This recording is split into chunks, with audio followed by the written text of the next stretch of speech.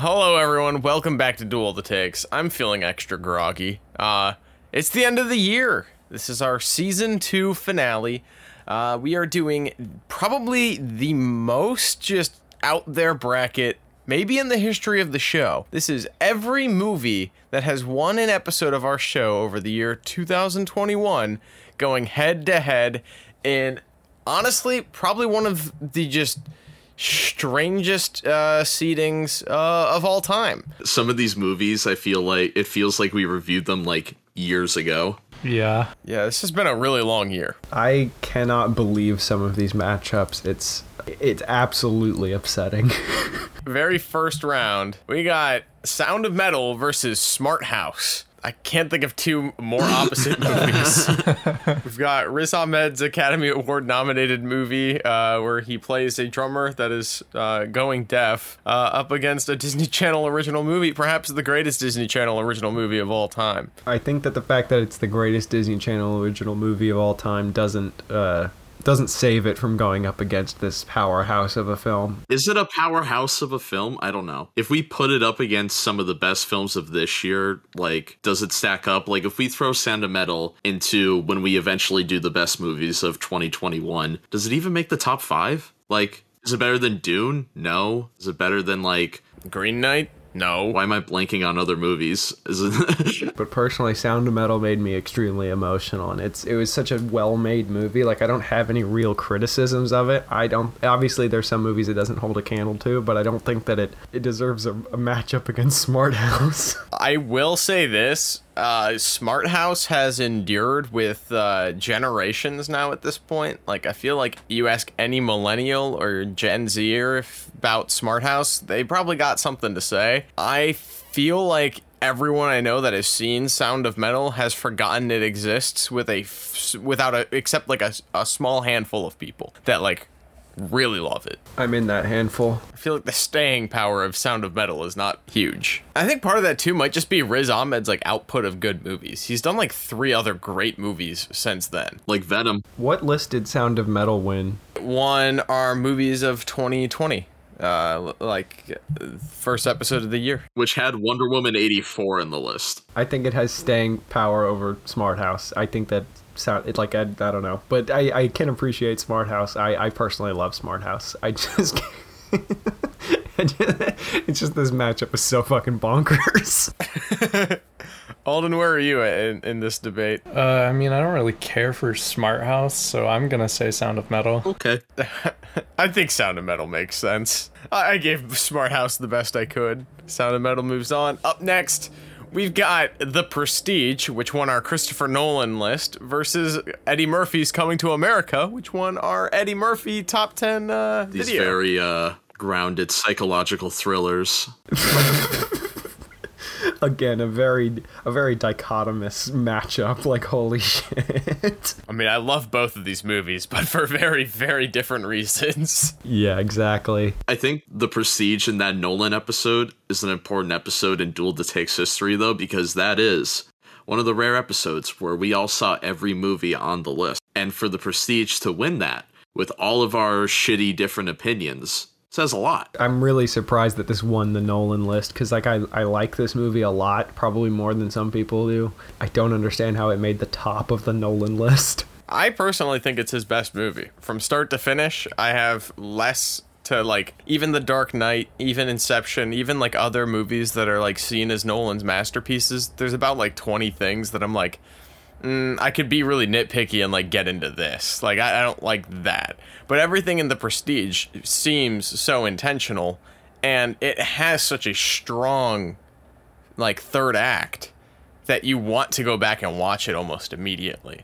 Whereas I feel like other Nolan movies kind of, there's like less to come back to every time when it comes to the third act. And The Prestige just, Coming to America is a great comedy. I would say probably one of the best comedies of the 80s. But for me, this is a no-brainer. It's The Prestige. It is. I'm just commenting on how far it made on the Nolan list, because like I you know, you put up a good point, specifically with like Dark Knight and Inception. There are things that I can nitpick and be like, well, and then compared to just like the things I can nitpick in The Prestige, I really can't. And I've watched The Prestige multiple times. I think I've seen Nolan's movies like as a filmography connection. And they're all connected? I've seen his movies, like each one of them, more than once, more than I've watched any other filmmaker's movies more than once, even though he's probably not my favorite like auteur. Yeah, this isn't really a competition, but Coming to America deserves recognition. It's a great one. Alden, are you also on the side of The Prestige, or are you fighting for Coming to America? Unfortunately, I would like to apologize to Eddie Murphy, but no, I'm on the side of The Prestige. It's okay. There's another Eddie Murphy movie you can fight for on this bracket. Oh, I know. That was ominous. Alrighty, The Prestige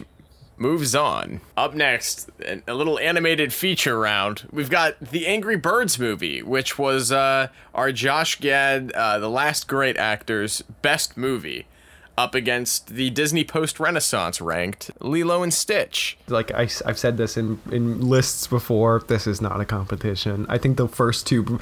I think you're right this time. The first two matchups before this one were more of a competition. Just like on like nostalgia level, this one is disgusting.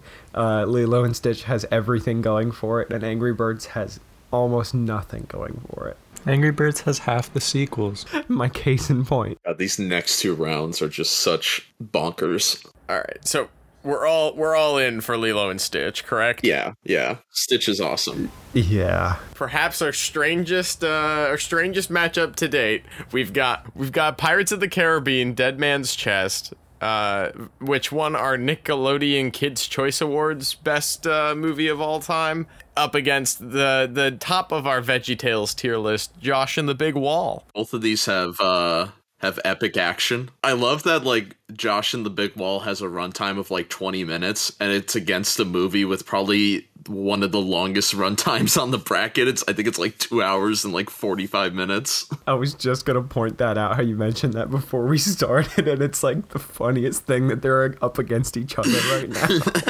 I mean, they're both epics. They're in scope and in action. This is intense. Is there a real take for Josh and the Big Wall, though? Because I haven't seen it. I've watched a bunch of VeggieTales, but this is not one that has grazed my eyes. I think it might be the funniest episode of VeggieTales. In my VeggieTale hating opinion, this is one of the better ones. Yeah, this episode is hilarious. Like, the writing on this episode, for some reason, was really, really good. Anybody, I think, could find that episode funny. This episode is, like, I think just a genuine, well-written piece of film. So what, Alden, why are we going with Josh and the Big Wall instead of Dead Man's Chest? Why are we going with it? No. I watched Dead Man's Chest like yesterday. What'd you think? It's incredible. Isn't it? I love that movie. I'm never watching Josh and the Big Wall again. Probably either my favorite or second favorite Pirates movie. Black Pearl will probably always win for me just because it gets the Pirates formula perfect in every movie after it fucks it up. But Dead Man's Chest comes really close. That was a take I don't like, but I 100% agree with your take. Yeah, no. And the visual effects are crazy because they still hold up to this day, and a lot of them from that era do not. And you can still look at Davy Jones and be like, that looks photo real. I mean, I think the animation in VeggieTales holds up just as much. If you told me that Josh and the Big Wall was animated in the Unreal 5 engine, I wouldn't hesitate. I mean, Josh and the Big Wall does have really catchy songs, though. It's one of the early episodes of the show, and I feel like it probably holds a special place in a lot of people's heart. But, I mean, compared to Gore Verbinski's masterpiece, I mean, yeah, I think Dead Man's Chest deserves the victory here. We're back. Way back in, what was it, April? We did... That might have been like March. Right around Easter, we did a live action Martin Scorsese ranked, and it was the day that shall live in infamy as Jory didn't show up, and we had a tie for the first time in Duel of the Takes history at the #1 spot, specifically to sort it out right now at the very end of the year. The two winners of the Martin Scorsese movies ranked was The Wolf of Wall Street versus Goodfellas. And today, we're going to sort it out once and for all. Which is the better Martin Scorsese movie?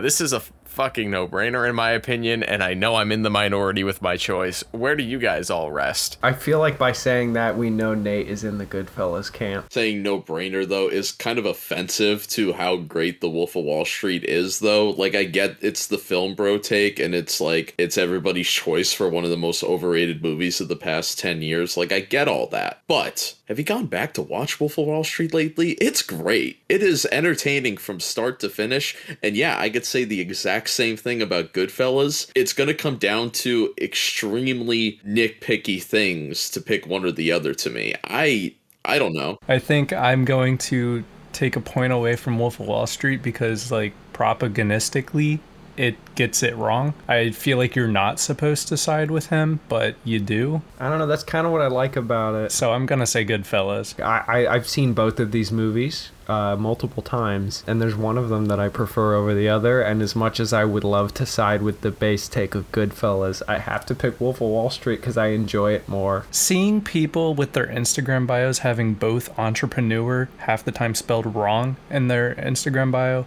and a quote from Wolf of Wall Street, I just don't want to give it support. Too, but in the same way that the Community doesn't ruin Rick and Morty for me, the Community doesn't ruin Wolf of Wall Street for me. I think that it's so entertaining, and if I had to pick one of these to watch over again, I'd pick that one. I would watch both of these movies really anytime, though. True. I'm saying if I had to pick one right now. I mean, I don't want to entirely discredit Wolf of Wall Street here, because I do think it's a fantastic movie. Do I think it's a little overrated? Absolutely. But I mean, Leonardo DiCaprio is really, really great in the role as Jordan Belfort. I think that the overall tone is probably the best thing it has going for it.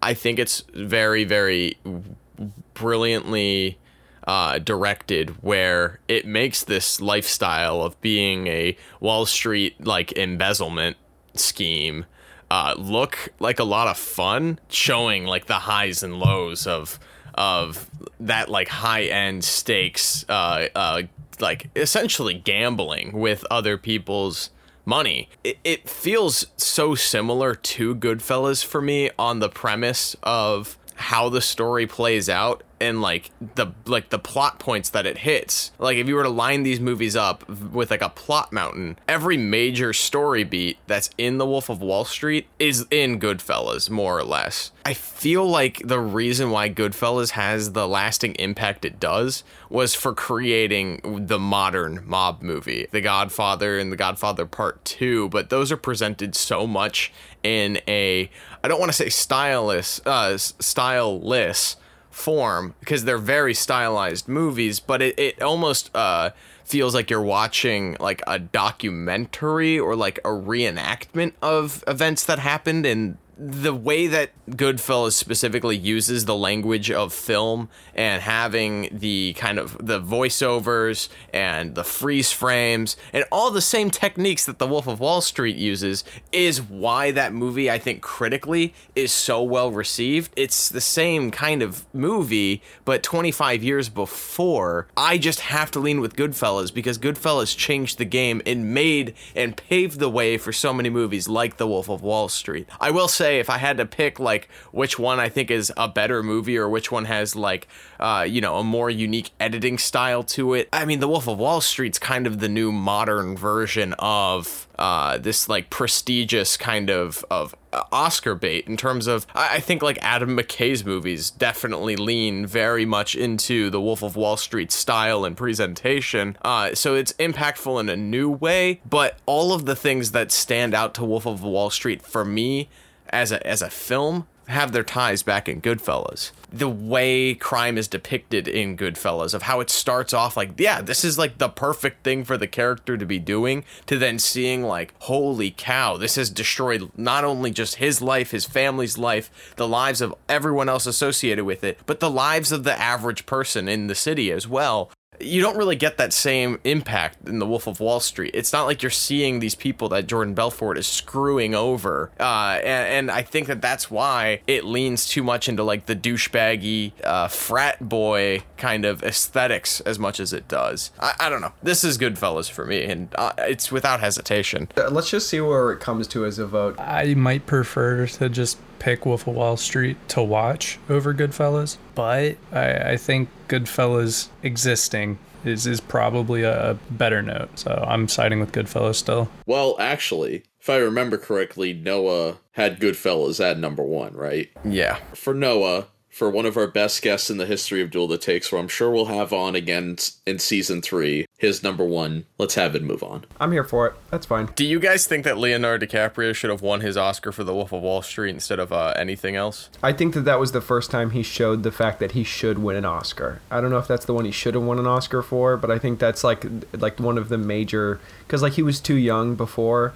By the time Wolf of Wall Street came out, his performance in that was so good. Like the Quaalude sequence by itself, I think proves that he probably should have gotten an Oscar for that. But the one, what did he win an Oscar for? Was it Revenant? Yeah. No, he won it for Revenant. Like, what did he do special in the Revenant to like warrant an Oscar? Revenant didn't, but I think Revenant was kind of the good excuse to give him one. My mom's a bear. He definitely was showing his strength as early as What's Eating Gilbert Grape. Yeah, but he was too young then. Now we have 2 other movies that should have won Oscars. We've got the winner of the Dr. Seuss movies ranked with Michael from Movies and Milk, The Cat in the Hat, versus Nicholas Roermann's all-time favorite movie, The Blues Brothers. These are both comedies. I was obsessed with Blues Brothers as a kid. I like had their album. That's surprising to me. I had the Blues Brothers on a CD as a kid, and I put it in my alarm clock because my alarm clock had a CD player. I would listen to the album so much that actually when the alarm would wake me up, it would start on the first track, and the first track of the album was them tuning up their music. And so I would wake up when I would hear boom, boom, boom, boom, boom, and I'd hear them just like tuning up the music, and I'd wake up to that. I wouldn't even wake up to the music. I love the Blues Brothers, and this is a little embarrassing. It took me until like late high school to learn that the Blues Brothers was actually originally like a comedy band, because I didn't know who the actors were that played the characters, and I didn't know that it originally started out, I think it's like an SNL skit, but their music is genuinely good, unironically, and the movie is fucking hilarious. Every part of it is great. I love The Cat in the Hat. I'm a huge fan, but it's a fucking dumpster fire garbage masterpiece of a movie. It falls in the same camp as like Shark Boy and Lava Girl for me, which I love. It's one of my favorite movies, but we're not talking about Shark Boy and Lava Girl. I'm picking Blues Brothers. Yeah, I'm kind of at a crossroads because I think the Blues Brothers is definitely the better movie. Like, I think that, like what you were saying with the music, like it's a functional road trip musical comedy, and they simply just don't really make movies like Blues Brothers anymore. But The Cat in the Hat is one of those movies that should not have worked, and critically it did not, but I think it has aged so well in terms of like modern audiences' sensibilities and like what modern audiences look for in absurdist humor. And I love the visuals, and I wish that the director didn't like get soft blacklisted because of the quality of this movie, because I think it's Cat in the Hat is Secret Kino. Very, very funny. But I mean, this is tough because I think Blues Brothers has simultaneously way more staying power, but also I was surprised to hear that you grew up with this movie, John, because I feel like there's less and less people nowadays that I feel like have even seen Blues Brothers. It's like there's so much to love about it. I believe it was at the time it had like the largest demolition of cars, the list. Like it was like the most cars destroyed in a movie. All the action is great, and then you've got all like the social commentary like about like Nazis at the time, and like the church and everything about it. But it remains like a cynical comedy, which is great, a hallmark of the times. But also it I believe it has that staying power, and it kind of upsets me that most people haven't seen this movie nowadays, because it's so iconic. You've got young Dan Aykroyd and young John Belushi at perhaps his best. Yeah, I think it's between this and Animal House. Their dynamic between each other is amazing. I just love coked up Carrie Fisher in this movie, trying to literally kill Dan Aykroyd like she's in a fucking Tom and Jerry movie the entire time. When she gets the rocket launcher and like all this shit's hitting the fan, I'm like, what the fuck? It's so over the top, and in the same way, Cat in the Hat is so over the top. I love like the the set design and the art design of Cat in the Hat. I do agree Cat in the Hat's probably secret Kino, but I have to side with Blues Brothers on a nostalgia factor, but also on like I believe that Blues Brothers is more accessible, but Blues Brothers is like accessible to almost anybody. Yeah. Josh, Alden, where are you guys leaning? This is nothing against Sakula, but I'm picking Cat in the Hat because the only reason why Blues Brothers got on here is because of Nicholas Warman, and I can't physically give that man more credit, so I have to pick Cat in the Hat. Yeah, check out So Far So Good. Their content is great, and I think they've done a great job of shifting some of their comedy sketches over to TikTok. So if you don't want to open up YouTube, and you can just find them there, and they got great stuff. Yeah, they're great, but I can't let Nick win. Alden, where are you at? I'd like to point out that a lot of what Sakula said about Blues Brothers does also apply to Cat in the Hat. In what way? Please elaborate, I'm begging. Cat in the Hat, its separate universe, did kind of make some commentary on the world that it was released in. Okay. It does not have record-breaking car destruction, but it does have the slow. Bryce Dallas Howard's father's How the Grinch Stole Christmas set design is probably the best part of that movie. And then Cat in the Hat even turns that set design up to 100, where it has all these different environments. A lot of it is practical. Yeah, by the end, it's this big CGI mash. But it's still a lot of fun visually. I like when he plugs, like, Universal. Just like the rides at Universal.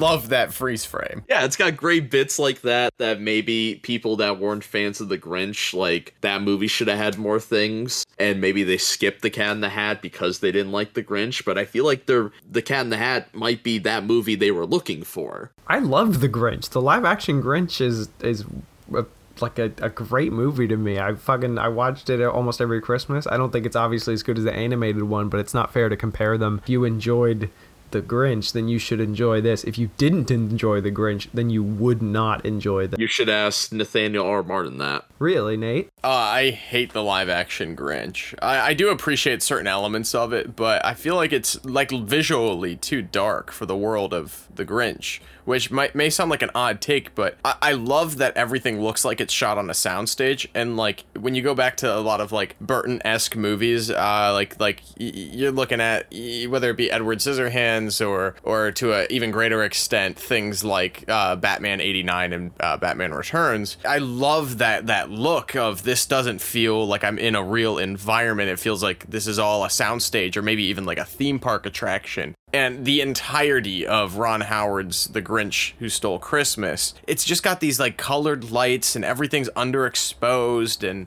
it doesn't feel Seussian to me. Whereas Cat in the Hat, everything about that production design feels like a blend between the aesthetics of a Tim Burton movie mixed with the tone of the color palette, the flat lighting of what I like picture Dr. Seuss backgrounds and environments coming to life. What you have listed are the reasons that I like both of them. I like the live action Grinch because it feels weird and wrong.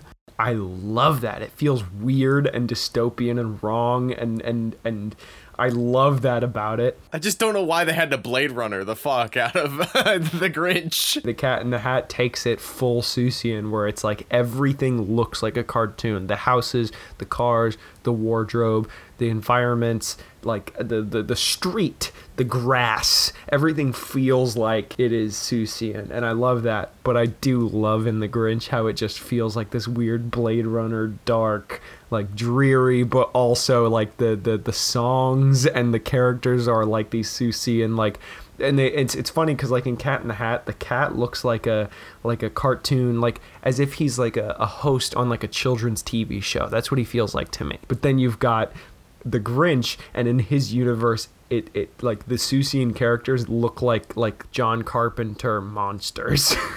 And I love that about it because it just feels wrong, but it's great. All I'm gonna say is we have talked way more about Cat in the Hat here than we have Blues Brothers, and I think that says a lot about, one, our generation and why Cat in the Hat is a standout for Gen Zers, but two, why the Blues Brothers just, it doesn't have that same edge that it did when it came out in terms of standing out. I think it's such a better movie, and I would love if more movies made were like Blues Brothers. The amount of money that they spent on stupid things in making this movie. The fact that they had to literally budget in the film's breakdown for the amount of cocaine the actors were going to do is insane. I honestly feel like they probably did the same in Cat in the Hat, but they like labeled it something else on the itemized sheet, but I can't confirm or deny that. Everything about Blues Brothers feels like it's elevated from other SNL sketches turned movies, even when there's great ones now with Wayne's World or even MacGruber. You know, there's still good ones being made, but this is tougher than it should be, but my instincts are telling me that Blues Brothers is the better one. If we're putting it to a vote, I'm putting my foot firmly in Blues Brothers camp. But if we lose, and if Cat in the Hat has to win this, that's fine, as long as I get to say that Cat in the Hat is not going to make it much further on this list compared to almost anything that's left in this second part of the bracket. Sakula, did you watch last year's bracket? Those are not the words you should be saying on this episode. Okay, well, I'm putting my foot firmly in the Cat in the Hat in honor of Joan Walden, Kelly Preston. She died last year. Rest in peace. Josh, where are you at? I'm voting Cat in the Hat because... So we're 50-50 on this? I'm leaning with Cat in the Hat. Let's get it. Sorry, Blues Brothers. That's fine. That's okay. I said my piece. Up next, we've got Planet of the Apes, the original, up against Terminator. Oh my god, I forgot about this. These are like, no joke. These two movies, like, I have praised so much this past year as, like, two of, like, these movies could be in my top 10 movies of all time. It is up there in, like, Point Break tier, I call it, of my favorite movies of all time. Of Kubis Kino? Yes. I've got a super based take for you guys. Let's hear it. I like the 2001 Planet of the Apes more than this one. I don't think that's based. That might have been the most unbased thing that's ever been said on this show. All right. Well, that's my take. I like the 2001 better than this one. And as a matter of fact, I'm not really a fan of this one at all. I mean, I think it's up there with, like, 2001 A Space Odyssey for What? bringing science fiction to film in a grand and where they weren't just shitty genre movies. It might be my favorite sci-fi movie of all, the original Planet of the Apes. Like, if you were to do a Mount Rushmore of science fiction movies, I would expect your George Washington to either be Planet of the Apes or 2001. In my opinion, that's the only thing that really makes sense. So we mentioned the Mount Rushmore thing, and I think of Mount Rushmore of sci-fi movies. I think Terminator could also be on here. I would think so too. It's such a great sci-fi kind of horror aspect because the Terminator is like chasing Sarah Connor around, and like it's very suspenseful. I had the ultimate hot take this year where I like it more than the second one. I think the second one's a great action movie, might be top 3 best action movies of all time. But to me, just as a film and what I like about movies on a personal level, the Terminator, I think, is just, to me, just a perfect sci-fi time travel movie, and that's why it won best time travel movie. But Planet of the Apes holds such a... I love Planet of the Apes also. I'm very indecisive right now. I think that the newer reboots of Planet of the Apes are better than this one. There's a couple of them that I think are better. I think there's one great one overrated one. Fan of the new ones. The last one is fine, but I think that the first one with James Franco and then the following one are both better than this. I think that Terminator 1 is objectively way better of a movie than the first Planet of the Apes. It's got so much going for it. It has complete like stylistic control and tone. So Planet of the Apes doesn't? The original Planet of the Apes had to sell you that it was a completely different planet and then had one of the greatest twist endings in cinema history. That's true. I hear you. I understand you. And I respect your take. I'm not leaning out of Terminator camp. Terminator is probably one of my favorite franchises, even though there's only 2 good movies in the entire franchise. True. Terminator 1 is the second best Terminator movie, in my opinion, and one of the best sci-fi films ever created. It's such a brilliant concept. Alden, where are you leaning? Good question. I think this one is kind of difficult for me because I feel like I've had slander for Terminator, but... We're very against it winning the bracket, I remember. Yeah. I think I'm on the side of it this time. How come? I've never properly enjoyed Planet of the Apes.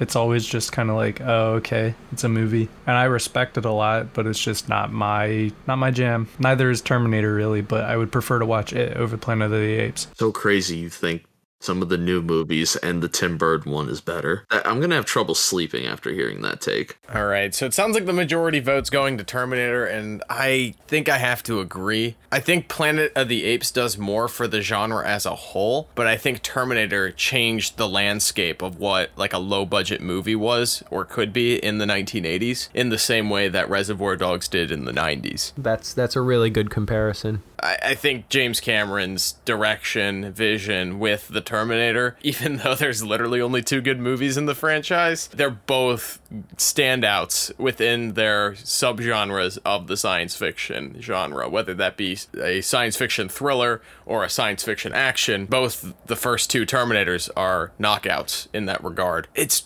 crazy to me because I think the Terminator, beat for beat, is a perfect movie. I think that there's things in Planet of the Apes that don't make it as accessible. I think the pacing of the first act, although its payoff is awesome when you first see the apes, it takes about 35-40 minutes to get there, and I feel like that just doesn't play as well with a modern audience, whereas you could throw anyone in a chair and have them watch Terminator and they're invested within the first 10 minutes, guaranteed. That's totally fact. Up next, this one's tough for me, guys. We've got The Social Network, the winner of our David Fincher filmography ranked, up against the Fast and the Furious 3 Tokyo Drift from our Fast and the Furious films ranked. Feels weird saying Fast and Furious and films in the same sentence, but Tokyo Drift is my favorite, and I would think it was extremely bold for us to put that as the number 1. Whereas I think The Social Network was kind of our cop-out for the Fincher episode. It's probably the warmest take we've ever had. I agree. Tokyo Drift is probably my favorite Fast and Furious movie. I can't think of another one that I like more. It's my favorite, end of story. I don't really have much more to say about it. It's a lot of fun. But I also can't say that it's better than The Social Network. Yeah, I mean, no. Alden, you're a Cars guy. Sell us on why Tokyo Drift is better than The Social Network. No. This one didn't have Paul Walker. It did not have vehicle identification number Diesel either. Well, I guess it did, but not really. Wait, I never heard that before. I'm sorry, I laughed way too hard at that. It's great for continuing on a franchise with none of the original cast. Yeah, it's like a spin-off movie. And that's cool, but it's still Fast and Furious. Up against The Social Network. Along with my hoodie and my fuck you flip-flops, you pretentious douchebags for putting The Social Network over this movie. Are you gonna break my laptop now? Again? Yeah, it has to be The Social Network. I didn't have Tokyo Drift as my number 1, but I think when it comes to the racing and the style of cars in that movie, it's my favorite when it comes to that. The performances and The Social Network and the script alone, I mean, it's not comparable. Alrighty, up next, we've got Looney Tunes Back in Action, which won our CGI live action animation hybrid. I think that was a bracket, up against Titanic, which was actually the first runner-up in our James Cameron filmography ranked, but I didn't want Terminator on here twice. Did Terminator win twice? Yes. Yes. We have Titanic versus Looney Tunes Back in Action. Both Kino, in my opinion. Yes. I agree. This is a hard one, to be honest. It shouldn't be a hard one just based on box office, but it is extremely hard for me. I was very pro Titanic being the Cameron episode. It was my number 1. I think it's Cameron's now underrated masterpiece because I think it gets way too much hate now. The use of the practical effects and the miniatures or set design they used throughout that movie I think is phenomenal, and Cameron does not get enough credit that he was able to pull that off from a visual standpoint in 1999 or 97. Yeah. But Looney Tunes Back in Action, I mean, is just such an underrated gem, and it's so funny, but I kind of want to go with Titanic just because it is the runner-up, and I want to give it the praise it deserves. Yeah, I could see it. I feel like the praise of Titanic has been sung enough. At least our generation, I think, look over Titanic as like this just like another romance movie. There's now a whole generation of people who didn't see it take over like the movie industry for like 8 months or however long it was in theaters. There's a great argument here for Titanic, and I think it has its argument cut out for it. I wouldn't even, like, you know, it is a romance movie, but that's not even like my favorite part of Titanic. I love the visual effects, like the miniatures, attention to accuracy is Actually flooding a replica of the Titanic to film the movie. It's incredible. and having it sink exactly as the original did, and like all of the massive sets that they flooded, it's beautiful. It's wonderful. Here's my problem with Titanic. There are stretches of Titanic that I find long and boring, that I don't want to watch. That's what I can't say about Looney Tunes Back in Action. That's so true. If I had to pick one of these to watch, I'd pick Looney Tunes. But that, even if forgetting that easy argument to make. I don't know though. Every time I revisit Titanic, it's paced better than I think it is. That's true. When I leave the movie and not think about it for a while, I have the same like opinion where I'm like, oh, there's some really slow scenes. And then I go back and actually watch and I'm like, no, this is paced pretty good for like a 3-hour movie. Oh, what I was going to say is what I really like about Titanic is it feels very much like an old Hollywood movie. And I think that that's one reason why it had the giant cultural boom that it did.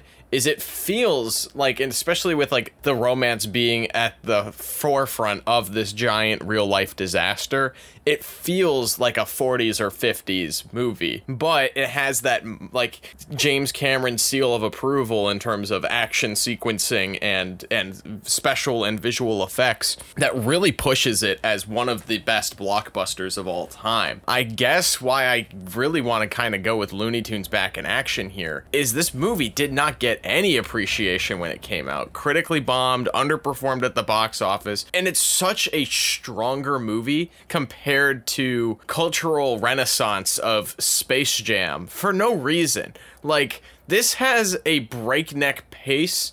Like John was saying, it goes from one set piece to another. You see all the Looney Tunes and how they would operate as members of real life society. This movie tonally feels in line with comedies of the era, like things like your Austin Powers or even Cat in the Hat to a certain degree. But I think the way that they utilize most of the Looney Tunes ensemble is so strong, and it feels like a movie that we will never get this well again. We're gonna continue to get these Clifford the Big Red Dogs and live action movies with CGI characters, but I don't think there's going to be one that treats those characters as strongly as this one does. I wholeheartedly agree that Looney Tunes Back in Action for me is, I love this movie, and it's upsetting to me because, so we got a sequel to Space Jam. In the correct universe, if we were in the right timeline, we would have actually gotten a sequel to Looney Tunes Back in Action. This movie has the nostalgia factor,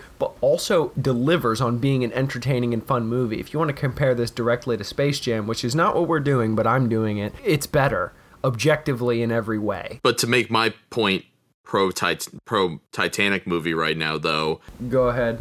Titanic kind of the first of its kind in its own subgenre. You saw like spin-offs like Pearl Harbor after try to reclaim that same box office appeal. Looney Tunes Back in Action I think is great, but does that movie happen without Who Framed Roger Rabbit? Probably not. I was actually, what I was going to say before, not I was rudely cut off, but Who Framed Roger Rabbit ran so this movie could sprint. I would say they're both sprinting, but Who Framed Roger Rabbit is like sprinting a little bit more. It's Roadrunner sprinting compared to The Wolf sprinting. This is tough. I think both these movies are great. I have a point that will sway no one's opinion. Titanic needs 2 VHS tapes. Looney Tunes Back in Action only needs 1. Listen, Goodfellas needed 2 DVDs, and that moved on. I'm glad we stream stuff. It has its pros and cons. All right, everyone just say which one you think should go here, and hopefully we won't have a tie. Looney Tunes Back in Action. I'm gonna go with Titanic. Yeah, my heart's going on for Titanic. My heart will go on. James Bond is in Looney Tunes Back in Action. But not my favorite Bond, though. Actually, probably my least favorite Bond. Which Bond is in Looney Tunes Back in Action? Timothy Dalton. He's in 2 movies. The first one is pretty decent. but not compared to the other ones. And the second one is dog shit. So, Should we let fate decide? what do you mean fate? Like, are we gonna roll a dice? Oh, yeah. I got you, Nate. In honor of Smart House, or whatever it was called. Hey, Google, flip a coin. Heads is Looney Tunes, tails is Titanic. It landed on tails. Okay, it's tails. Oh my god. Tails for Titanic. Tales from the Titanic. Tales from the Titanic would be a great spin-off show. Disney Plus miniseries. It's like the plot of Titanic, but from like other characters' perspectives. They would have to do an episode on what's his name, the guy who gets cucked. Billy Zane. There's one that is just the band that's playing as the ship is sinking. Oh my god, like their individual stories, like why they're on the ship and like they're like the things that got them into music originally. That would be so good. All right, this next one's a little wild. The Sixth Sense, which won our M. Night Shyamalan movies ranked, up against Sorry to Bother You, Alden's favorite movie of all I time. wonder which one Alden will pick. Plot twist, The Sixth Sense. What a twist. Yeah, I wonder too. I'll start, I guess. I'm picking Sorry to Bother You. I love The Sixth Sense, but first watched this movie, I didn't know the plot twist. I hadn't heard the I can see dead people. I hadn't heard that before. It had never been spoiled for me when I watched this movie. I immediately knew what the plot twist was as soon as I saw the first scene. Wow. I know we talked about it in the actual episode, but I can't get over Donnie Wahlberg's method acting in the first act of this movie. I just think The Sixth Sense is a little overrated, but Sorry to Bother You, it does something, I don't want to say different for like the, I mean, it's fairly different. it does something for the genre that it's like so over the top, but it's on purpose. I think Sorry to Bother You is the greatest satire of the last 20 years. When I first watched it, I was thinking like, I was upset by it actually when I first watched it, because I was thinking, the satire feels very surface level. But then I watched it again and I'm like, it is surface level, but that also feels like the point. It feels intentional. It's not like it's a bad attempt at satire. It feels like trying to be super on the nose, because that's kind of the point of everything in the movie. It's literally beating you over the head with its stance on capitalism and the state of our current world. Yeah. Yeah. To the same degree that Adam McKay's new movie, which came out Christmas Eve on Netflix, Don't Look Up, does. The jokes are at the expense of the audience because we live in the real world where these things are actually happening, and it's like way over the top. An exaggerated version of our real world that is made to poke fun at those faults and those problems. I'm really excited to watch that movie.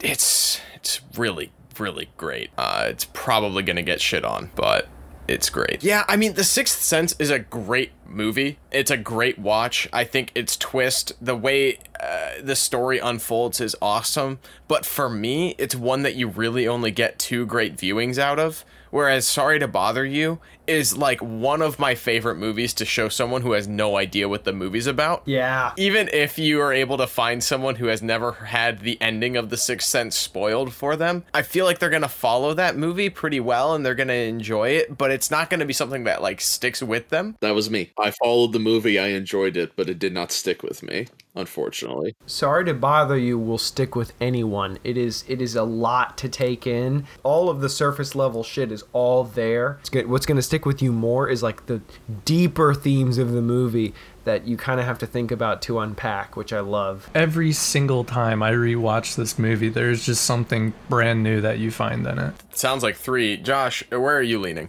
No, I'm going with Sorry to Bother You. I love that movie. All right. We stay based here on the Duel the Takes panel. The best Halloween movie of all time, Halloween 3 Season of the Witch. I feel like everyone really drank my Kool-Aid on that one, but I'm happy it happened. Up against Hot Fuzz, the best Edgar Wright movie, according to me. And also you guys, sort of. From our last episode ever made. This is the Nate round. Nate Martin Kino round. This really is. It really do be that way. Anyone who knows me knows that Halloween 3 Season of the Witch is like not only one of my favorite like Halloween movies. It's one of my favorite movies to watch around the Halloween season. I can't think of the last time I haven't seen this movie in October. It really is a lightning in a bottle in terms of atmosphere and tone, but I will say I don't find myself going to Halloween in Halloween 3 Season of the Witch in like, I mean, I guess you could probably watch it in March since like the Evil Company's Irish and shit. That could be a fun little March movie, but I wouldn't just turn this movie on like on a whim in like the middle of the year. As much as I love it, I think it's perfect as a Halloween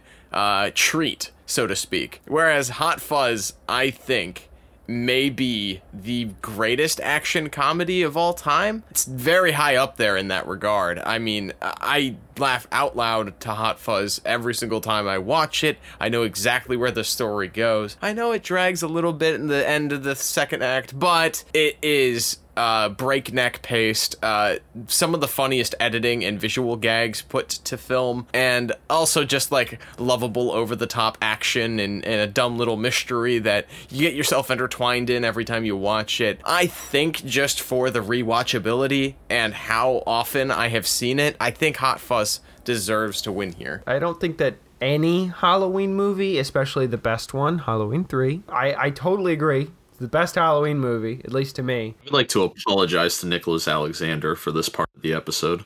I don't think that the best Halloween movie has anything to compare to Hot Fuzz. It's upsetting. Like, there's a lot of things on this list that are upsetting that they're compared to. This is one of them, because on any other list, Halloween 3 should probably make it really far. Definitely did, because it won a list before. But the best Halloween movie doesn't hold anything to Hot Fuzz, so that's where I'm at. I want to go with Halloween 3 just for the fact that I noticed we have a lack of horror in this whole bracket so far. There should be a different horror movie replacing Halloween 3.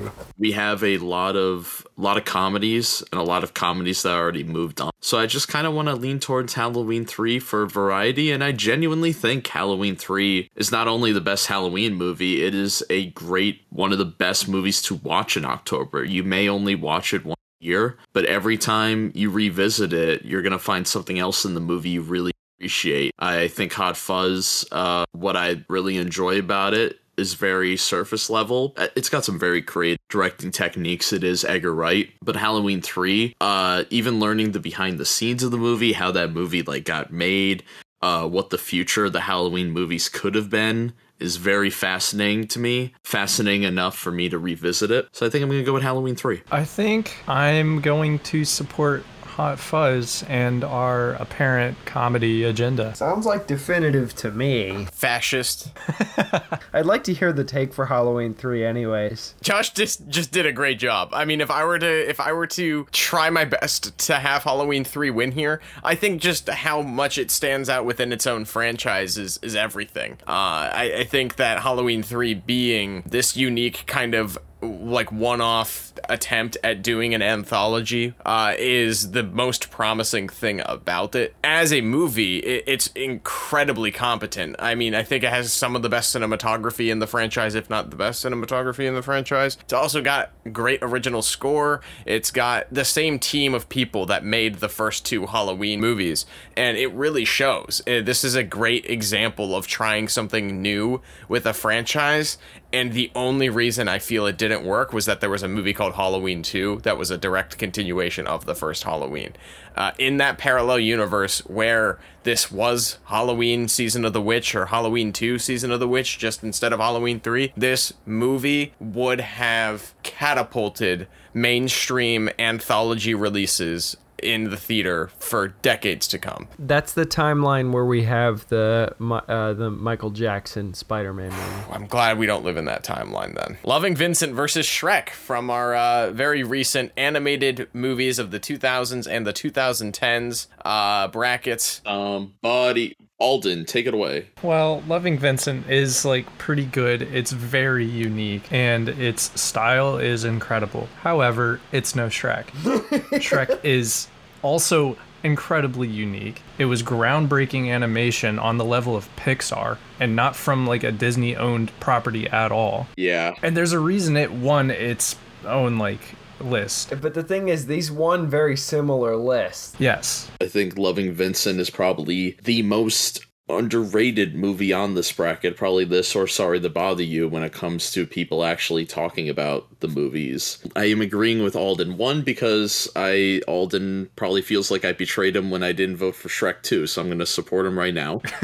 And two, I think when it comes to accessibility and what I want animated film, Shrek gives me all that. Loving Vincent, I watched, really enjoyed. I'm sure I'll revisit it in a couple of years, but Shrek, I could literally...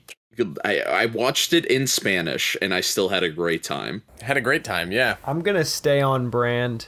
I'm picking Loving Vincent. It's the most unique movie, I think, on this entire list. That doesn't mean that it should go all the way to the end, but I think above Shrek, which I love Shrek, and I will defend it until the end, until you put it against Loving Vincent, which is a movie that has one of the most unique factors of all time, which I'll list I'll say for the last time, because we probably won't come back to Loving Vincent for a while. 26,000 paintings, oil paintings. That went into this film, but then you come to the unique style of storytelling where it's kind of like an LA noir style, like who's lying, who's telling the truth. How did Vincent van Gogh die? Nobody really knows. It gives you a little bit of an idea, but it doesn't really answer the question by the end of the movie, which leaves you with that level of mystery, which I love. Shrek is amazing. It's one of the best 3D animated films that I could possibly think of. Films or animated films, I don't think it comes close. I think that Loving Vincent tramples it by a light year. Unfortunate. But does Loving Vincent have that dynamic cast, like the performances by Mike Myers, Cameron Diaz? Like, these are A-list actors, like, coming together. You're right. It doesn't have that dynamic. And that's the problem with a lot of these matchups on this list, is that a lot of them shouldn't be compared. And the reason they're being compared is because they won. But I'm just comparing the performances here. There's no performance in Loving Vincent that stands out to me like a Shrek, Donkey, Fiona. Like, they all have these iconic performances. Loving Vincent, it has the great, stylistically, it's great. But is there any performance by an actor in that movie you would say is better than the main cast of Shrek?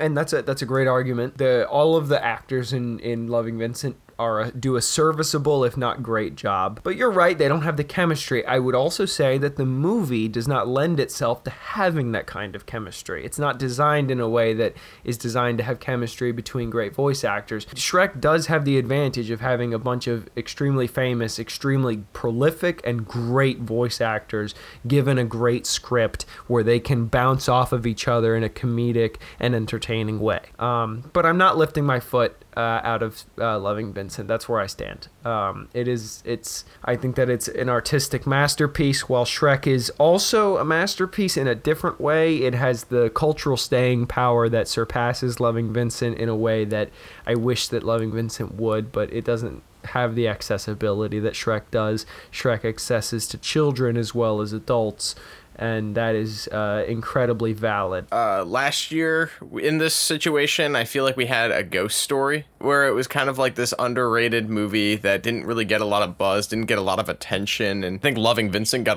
a little bit more initially just because of how unique it is presented. But I think one thing that deters me from elevating Loving Vincent, and it's a masterpiece, it's a great movie, it's an arts showcase, to me, is like going to a fine arts museum, where it's a lot of fun and you'll have a great time and you'll see all these beautiful paintings and you'll walk out of it feeling enriched. But I don't know about you, I'm not going to the same museum 3, 4, 5 days in a row. Maybe like once a year, or next time there's a rotating exhibit or something that I may have missed, I will go back to that museum. And for me, Loving Vincent is like a once every handful of years type movie, whereas Shrek... So you're going to Shrek 4D at Universal multiple times a year is what you're saying. I guess. I think that the definitive DreamWorks movie, and it needs to be represented moving forward. Shrek wins here. It sounds like for sure. Kimishmas is on this list. Yeah, so I'm not gonna lie, I forgot to include the most two recent the Christmas episodes, our Mount Rushmore and our the Naughty or Nice Christmas movies, and I was like, oh, I really need the Naughty or Nice one on there, Klaus, just because it did win an episode over this year. And then I was thinking, like, what was the movie that we talked about, or the special that we talked about the most in building our Mount Rushmore?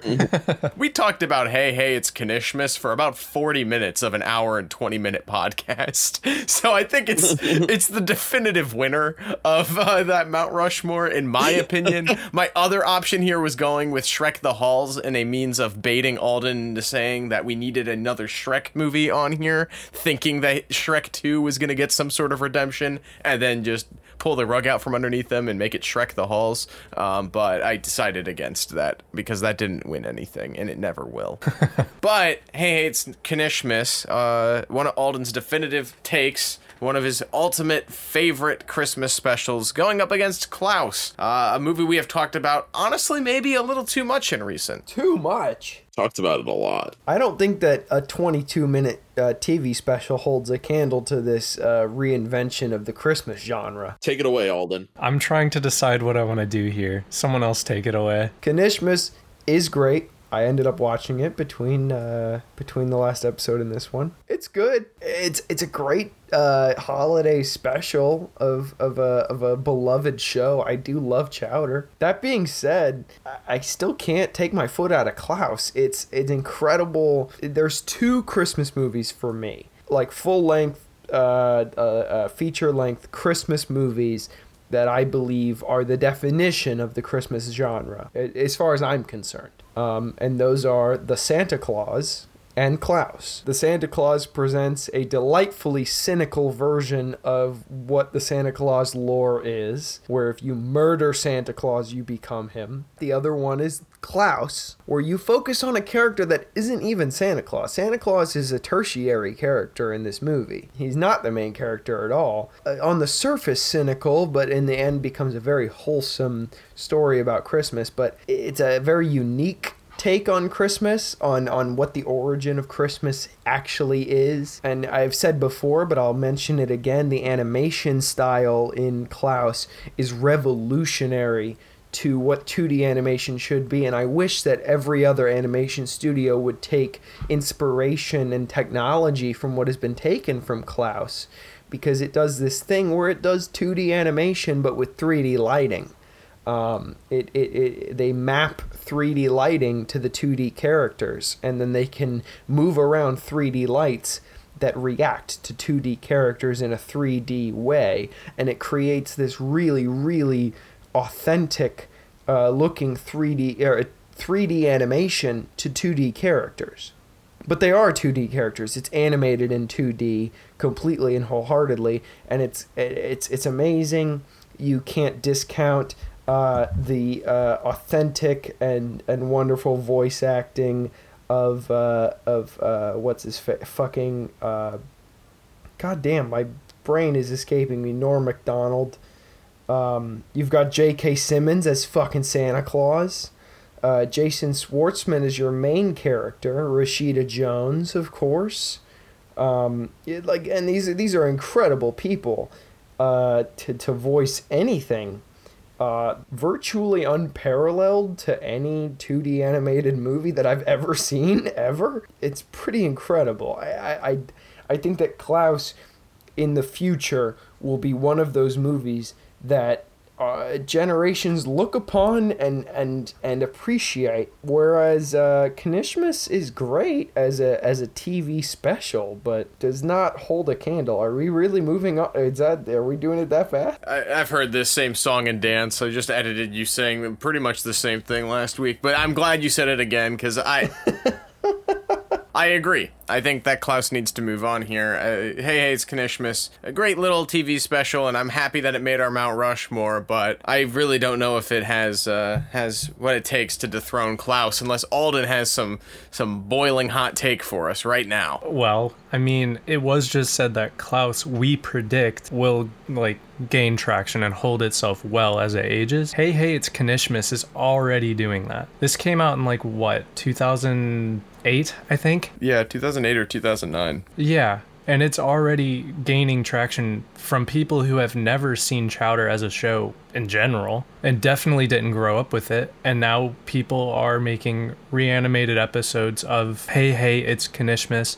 People really like this special. And I think Klaus is great. It's definitely incredible. I don't know why you moved Klaus. I was about to vote for Chowder. Really? We're about to be 50-50 unless Nate's on Knishmas? I mean, they have very similar theming, I'd say. Every single character in Klaus kind of has a change of heart in some way, something to learn from. But the same thing can be said about Hey, hey, it's Knishmas, just in a shorter package. A little bit more fun of a movie, or rather a special. A 20-minute short. 20 minutes is enough to get the same point across. I mean, hey, that's a plus. I mean, if we got 2 votes for Hey, hey, it's Knishmas, then we actually have to fight this. Yeah. I feel like the stake, this bet that we kind of have going, where in 20 years Klaus is still going to be remembered, is kind of trite, because I think as a movie itself now, even if it isn't as big as it should be, or maybe doesn't have an immediate cultural pulse to it, I've heard since we recorded that episode from multiple people that they watched Klaus for the first time, or that they enjoyed it, but I that's just kind of murmurs, word on the street type stuff. I don't really know, outside of the 5 or 6 Discord servers the collective here hops in and out of, if that kind of push for Hey, hey, it's Knishmas is really I feel like it discredits Chowder as a show to elevate its Christmas special over everything else. Would you say that this is the best episode of Chowder? Because I feel like that's not even really fair, because you don't really get a normal episode, so to speak, from this. This is not the best episode, but it is in the top 5. This isn't the best Christmas movie, but it is probably in the top 5. Yeah, they fill the same barrier of Knishmas is very high in the level of Christmas specials, and it's high in the level of Chowder specials, and Klaus is not the best Christmas movie, but it fills that void of being very high in the list of Christmas movies, and animated ones at that. Removed from the Christmas element, which is kind of hard in this context, but for the sake of this bracket, it being just about movies that have one, I think that there's more to appreciate as a movie from Klaus than there is the Flash animated television special, especially within its own respective art form of being a feature film, and kind of what Sakula was talking about with the technical intricacies within its lighting and its animation style of it being so unique. I think it really is kind of the only way we're going to see 2D animation have some sort of resurgence is through some of the newer technology that is introduced. I kind of want to go back to my Titanic argument for this. Without ranking Bass, perhaps we don't get to the point where a movie like Klaus can get made.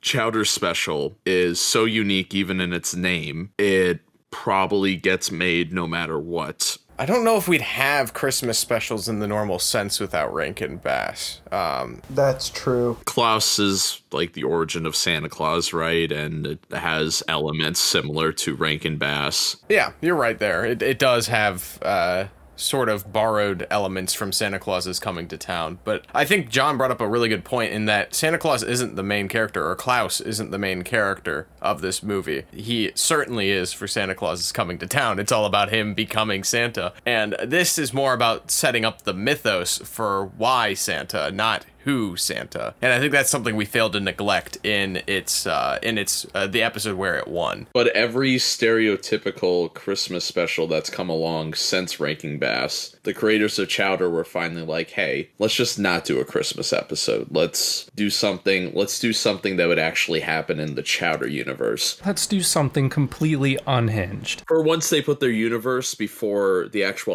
holiday, like how the Flintstones had a Christmas special, but it takes place in BC. That's a good they didn't point. Put their universe. they didn't put their universe first. At least Chowder did.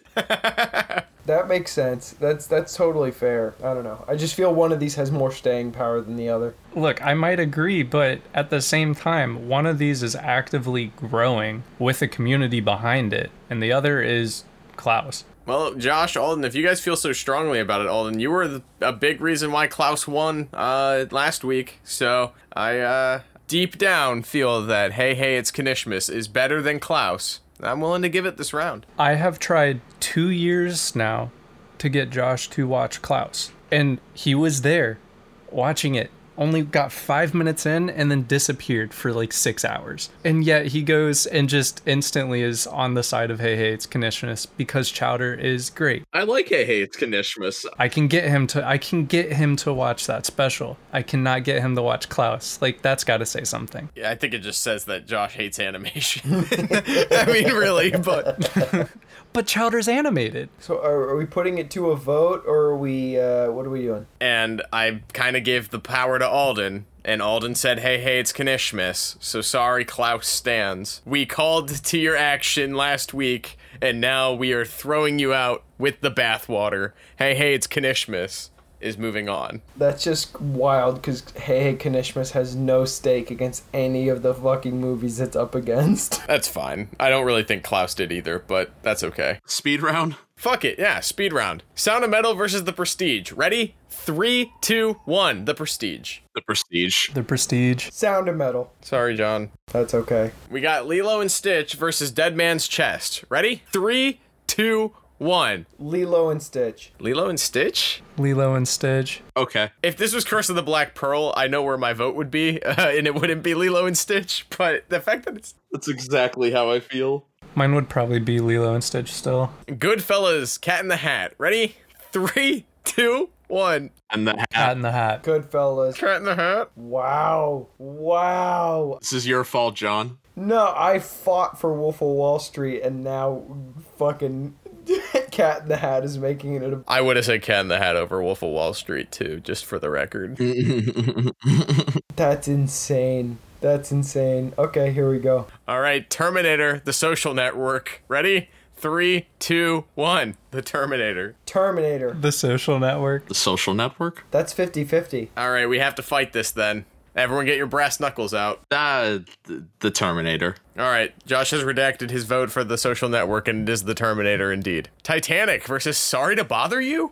3, 2, 1. Sorry to bother Sorry to bother you? you? Titanic. Hot Fuzz, Shrek. Ready? 3, 2, 1. Shrek. Shrek. Shrek. Get out of my swamp. Hey, hey, it's Kanishmas or nothing. 3, 2, 1. X-Men Days of Future Hey, Klaus. hey, it's Kanishma.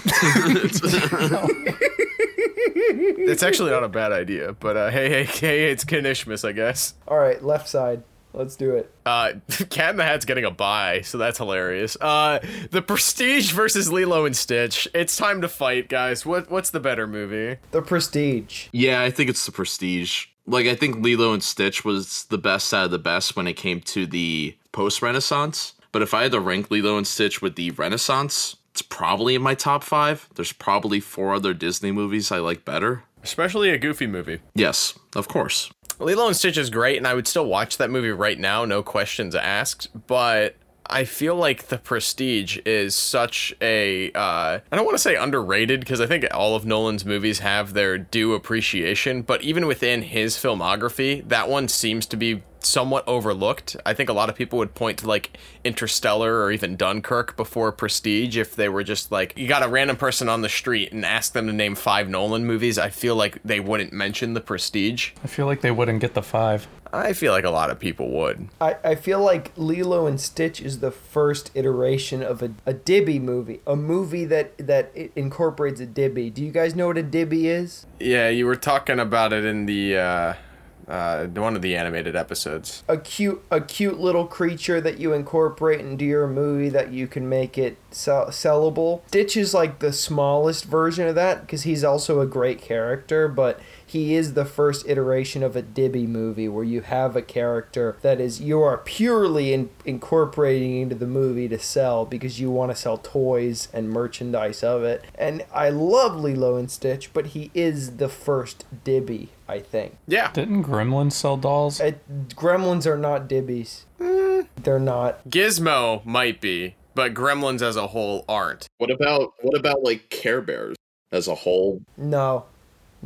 Care Bears are in the same vein of like, God, what are those little animals? Littlest Pet Shop or Yeah, I think, weren't Care Bears a toy first and then a TV series? So I think... yeah, what are the ponies? What are we even talking about? The Prestige is moving on.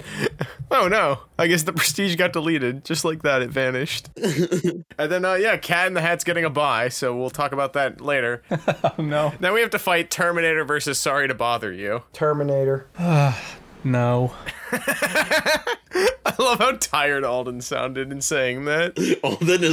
Alden has talked about Terminator so much this year. He's probably so sick of it. Well, look, they have a similar premise, right? Skynet came from like a corporation, except you don't get like any of that in the dialogue of the movie. That's kind of just over your head. There's no statement made. It's implied. Yes, it's implied, but they didn't make a statement with it because no one cared at that, like, in this time. This was the peak of cocaine-driven capitalism. The sorry to bother you subtext is actually surface text, whereas the subtext of Terminator is sorry to bother you, but it's actually subtext, and it goes below. It's hidden beneath the horror, like the sci-fi horror main plot. But the subtext is what Sorry to Bother You says to you. I think just going based off of like entertainment value here, I feel like Terminator's the more accessible movie. I mean, it's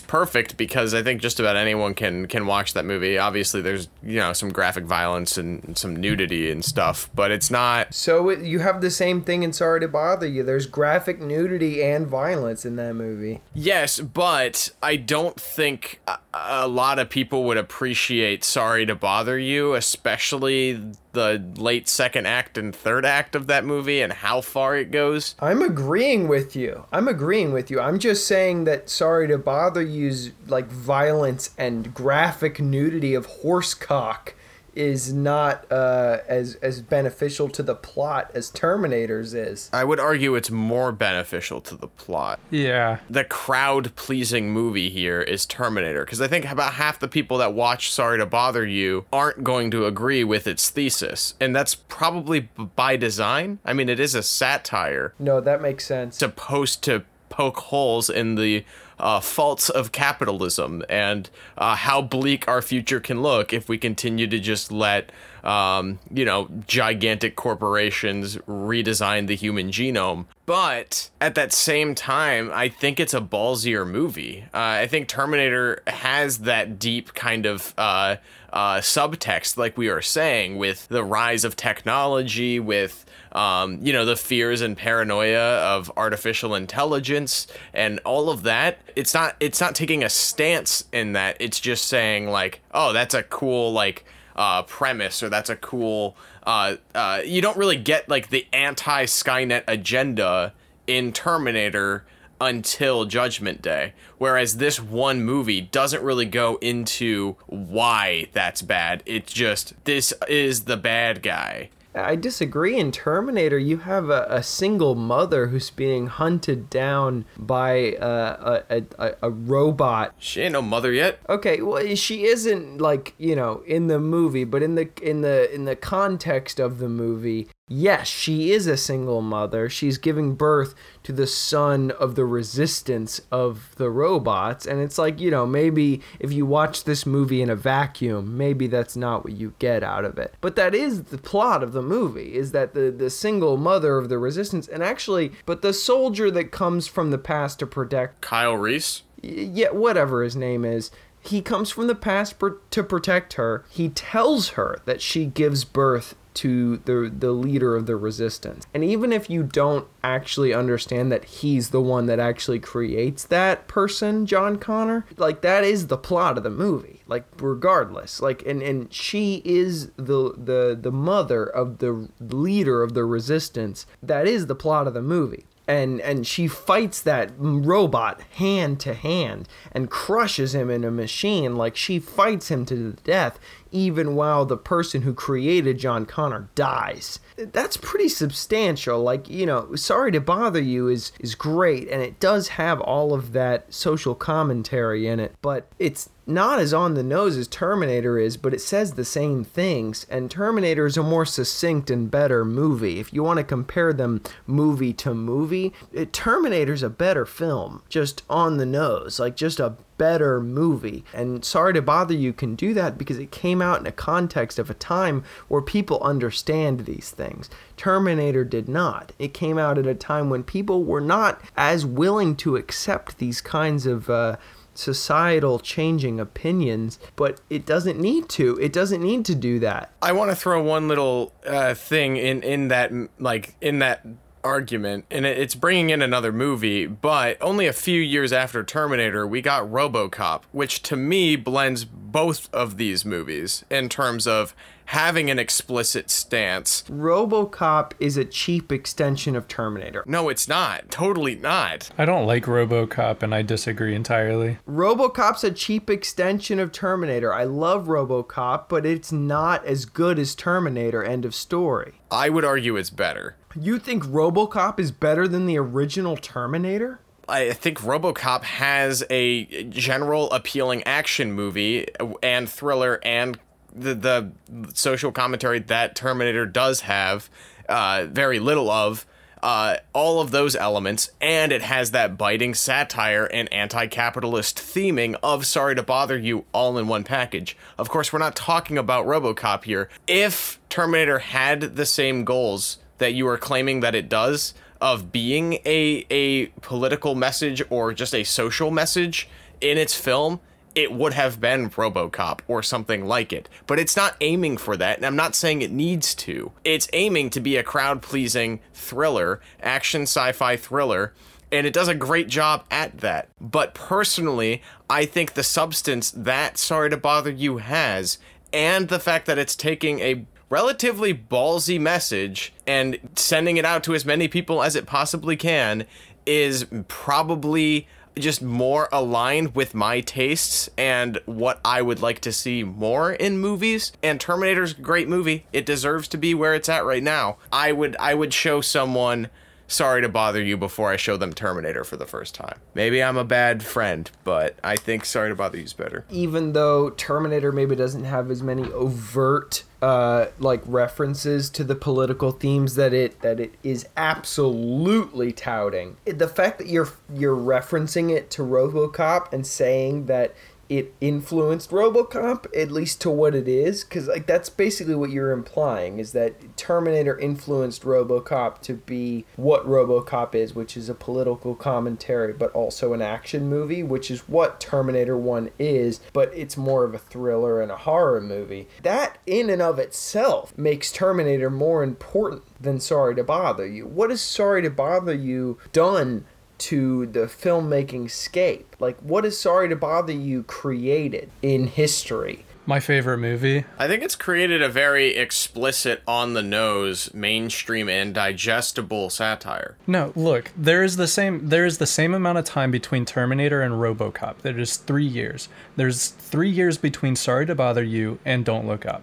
And there was a year off from making any movies, pretty much. That Sorry to Bother You directly influenced Don't Look Up. I would actually go as far as to say that Sorry to Bother You is directly influenced by Thank You for Smoking, but that's flipping your question on its head. Josh, Alden, how about you guys weigh in here? I think John and I have spoken enough. Okay, well, to carry off of Nick's point for Terminator, I'd like to say that Sorry to Bother You came out at the start of late-stage capitalism and is also about humanity. So I don't know if that really helps Terminator in this case. Terminator's fun. I think Sorry to Bother You is really good. All the points that I would have said have been said by the rest of the panel. So I'm just going to go ahead and say that I'm just going to go with what I would watch right now, and that's probably Terminator. All right, here we go. Yeah. I think that makes sense. So are we going the next one, which is the opposite side of the bracket, or are we going Terminator versus Shrek immediately? We've got Shrek versus Hey Hey It's Kanishmas. I mean, we do, but I'd also like to point out it's Shrek. Yeah, I don't think that Hey It's Kanishmas has gone far enough. 1 round and a bye.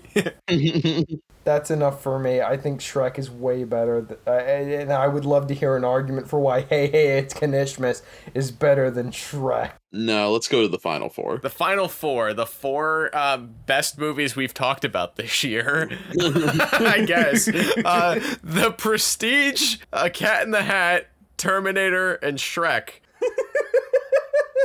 This is on brand for us. I really feel like it is. Prestige versus The Cat in the Hat. Are we speed rounding or are we trying to make arguments? I feel like this is the final 4. We should probably just have a debate here if there is one to have. I mean, no, it's Cat in the Hat. The Prestige is obviously better than fucking Cat in the Hat. Cat in the Hat has made it very far, and it deserves how far it's gotten, but it is not the fucking Prestige. I don't know if it deserved to be Goodfellas, but I'm glad that it did. But Cat in the Hat is definitely a classic, a cult classic even. Goodfellas would lose to the Prestige. I don't know about that. No, I would have put Goodfellas over Prestige. We're not talking about what could have been. That's why Halloween 3 Season of the Witch didn't make it out of the first round. We are talking about what is happening, and what is happening is the Prestige versus Cat in the Hat. And I'm gonna open it up with I think that raw entertainment value, Cat in the Hat might have the stake. No! But as a movie, The Prestige does so much and accomplishes a ton with different themes, whether it be how far people are willing to sacrifice themselves for art, themes of revenge. I love the setting of this like Victorian era magician show. It almost has a little bit of that like steampunk aesthetic too, with this pushing of technology, and David Bowie as Nikola Tesla is incredible. I love this kind of other world's take on what if Tesla just was like designing machines for magicians to one up themselves and things. Like, despite its fantasy and light sci-fi, it is very much a character driven movie, and it's very much grounded in the stakes in the environment of these characters. And I don't think there's anything in Cat in the Hat that's grounded, and that's probably why it's so good. I agree wholeheartedly. I want to fight for Cat in the Hat here, but I literally cannot. You can fight for it. No, but I'm not gonna, because we've sung the praises of Cat in the Hat, and I am on the side of the Prestige.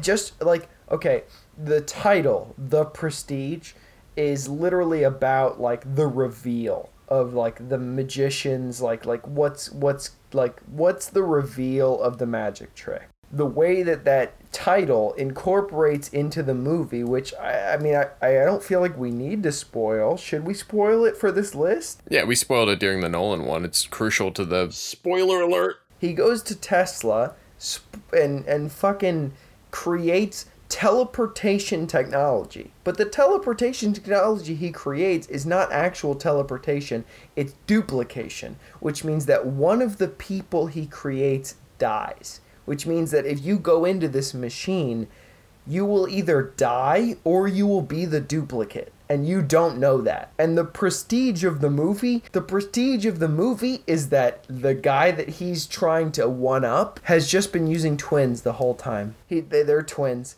And that's the prestige, is that this one guy has been killing himself, quite literally, over and over, to create a better magic act than the other guy. But the other guy, he's just using twins. Nobody's dying. And it's insane. The main character that we've been rooting for, because we feel like he's being undermined the whole movie. Nope.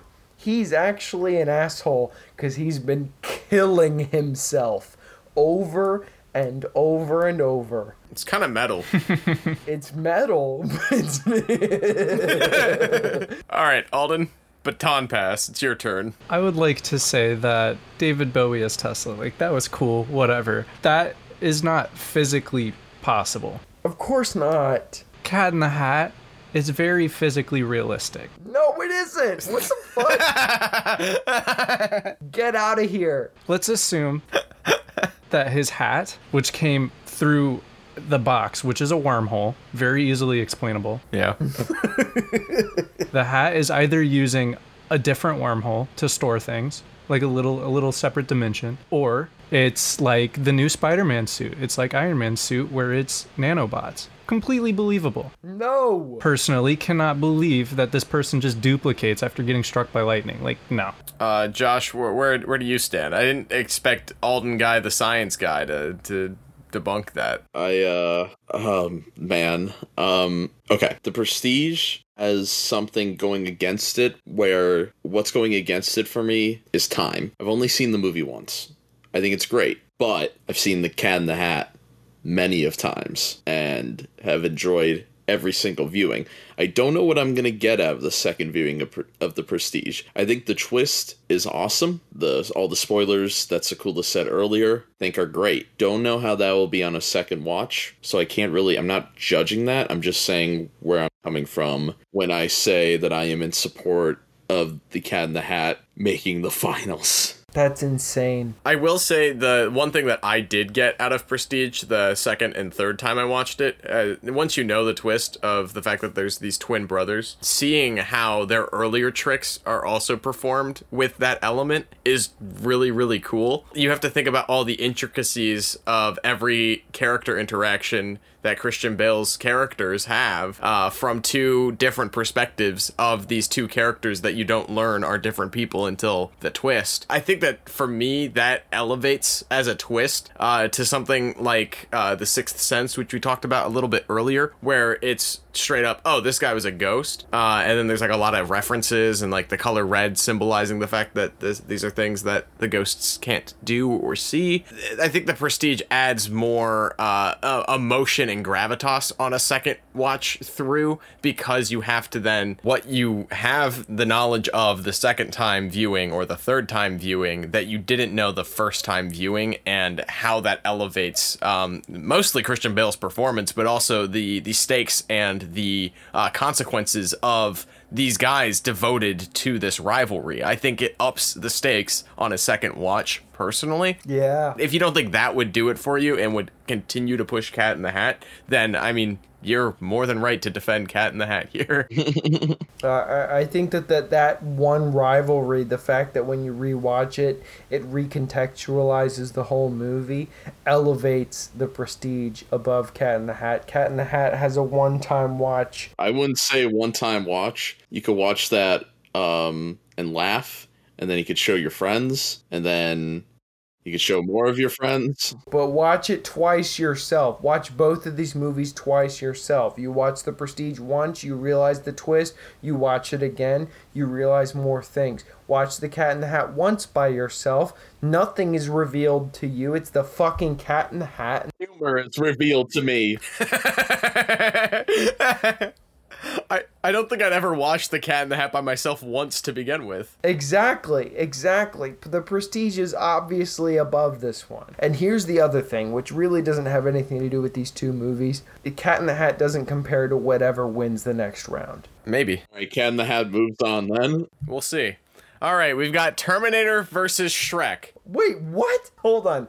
Why did we just put Cat in the Hat? Well, I'm on the side of Cat in the Hat. Alden and Josh were adamant in defending it. I gave all the takes I could for The Prestige. I didn't budge either of them. And we wanted to see how Cat in the Hat would fare against the other two movies. I think that this is justified. But we were 2-2. We were 2-2. Clear that I wasn't going to win over either Josh or Alden, and I'm more willing to compromise my love for The Prestige for another movie that I love. It's fine, because whatever the next one wins is going to win. All right, we've got The Terminator versus The Shrek. It's just like last year. Terminator. No. Yes. Are we having deja vu? We are having deja vu. You have a genuinely good movie that redefined the genre of sci-fi versus an animated movie that had a great impact on our generation, but also is just an animated movie that has good chemistry. Bro, calm down. It's incredible. Surprisingly good chemistry for what it is, but it is not The Terminator. Alden. The Terminator doesn't even have close to the same chemistry that Shrek does. I definitely believe Fiona and Shrek more than Reese and Sarah Connor. Yes. completely. It's definitely a way more believable, like, love story. Is our final two really gonna be the Cat in the Hat versus Shrek? It's the Mike Myers assance. Not if you start debating. I wanna kind of push Terminator here. I think the impact of Shrek is gigantic, and I think it's a big reason why I've continued to advocate it for as far as I have. But I think Terminator also has its own impact of sorts, not only on like action movies, but on time travel movies as well. I think we looked it up. This was like right before, same year as Back to the Future. A little bit after. It was the year before. Sorry. Terminator kind of launched time travel movies, which pushed sci-fi in a new direction. And I mean, look at the modern blockbusters we have now. I mean, Avengers Endgame, the only reason that movie works, at least as a sequel to Infinity War, is because of how they rely on time travel to fix the timeline and things. You look at where the MCU is heading, and a lot of it has to do with multiverses and multiple timelines. And in that movie, they reference Terminator and Back to the Future. Right. Presenting audiences with the concept of there being this sacred predetermination or timeline that needs to happen, or turn of events that need to happen, is a very, very heady and crucial element to Terminator that makes audiences think while also enjoying and entertaining crowd pleasing. And I think blow for blow, I think more people would enjoy Shrek if these movies were playing as like a double feature. But I also think it's got a bigger pool of people that can relate to it, because everyone's familiar with fairy tales and would love to see a comedy movie with people making, or with these strong characters making fun of the tropes within that genre. But I think the Terminator is the better movie. I think it has a incredible story, an incredible lore, all in a compact 90-something minute runtime, and is incredibly well directed and has paved the way for modern blockbusters. It redefined what an action hero looked like in the 1980s, which is huge. Introducing Arnold Schwarzenegger to the mainstream as an actor and not as a person was a gigantic thing for this movie. And I don't really think, besides creating a rival studio that proved it was worth its own, Shrek didn't really introduce anything new. It just saw the writing on the wall of where the animated industry was going, and made a great movie within those confines. I think the Terminator has to win here for me. I agree. I think the Terminator has a cultural staying power. Like, both of these movies have cultural staying power, but I think that one of them, i.e. Terminator, has cultural staying power that... Hey, they're both franchises with only 2 good movies. That's true. That's true. After Shrek, the animated franchise of movies, there hasn't been a movie like Shrek. Hoodwinked is like Shrek. Nope. We're not going to talk about Hoodwinked. No, it is like Shrek. It is very similar. Hoodwinked would win this bracket. It's similar, but it's not as good. Terminator, however, has reinvented the sci-fi. Okay, we already said all that. Okay, Alden. They did mention the MCU, which is a point against them, right? That's the rule. Yes, it is. It's a point against them. Not only just because it's MCU, I don't care. The fact that Terminator was mentioned in the movie as a reference to time travel in pop culture, and then they ignore the rules that they set up for time travel, is another knock against Terminator. No, because in the MCU, they had to create their own rules for time travel, otherwise... And then they broke them. No, because otherwise their movie wouldn't work. If they adopt... Did it work? No. No, it didn't.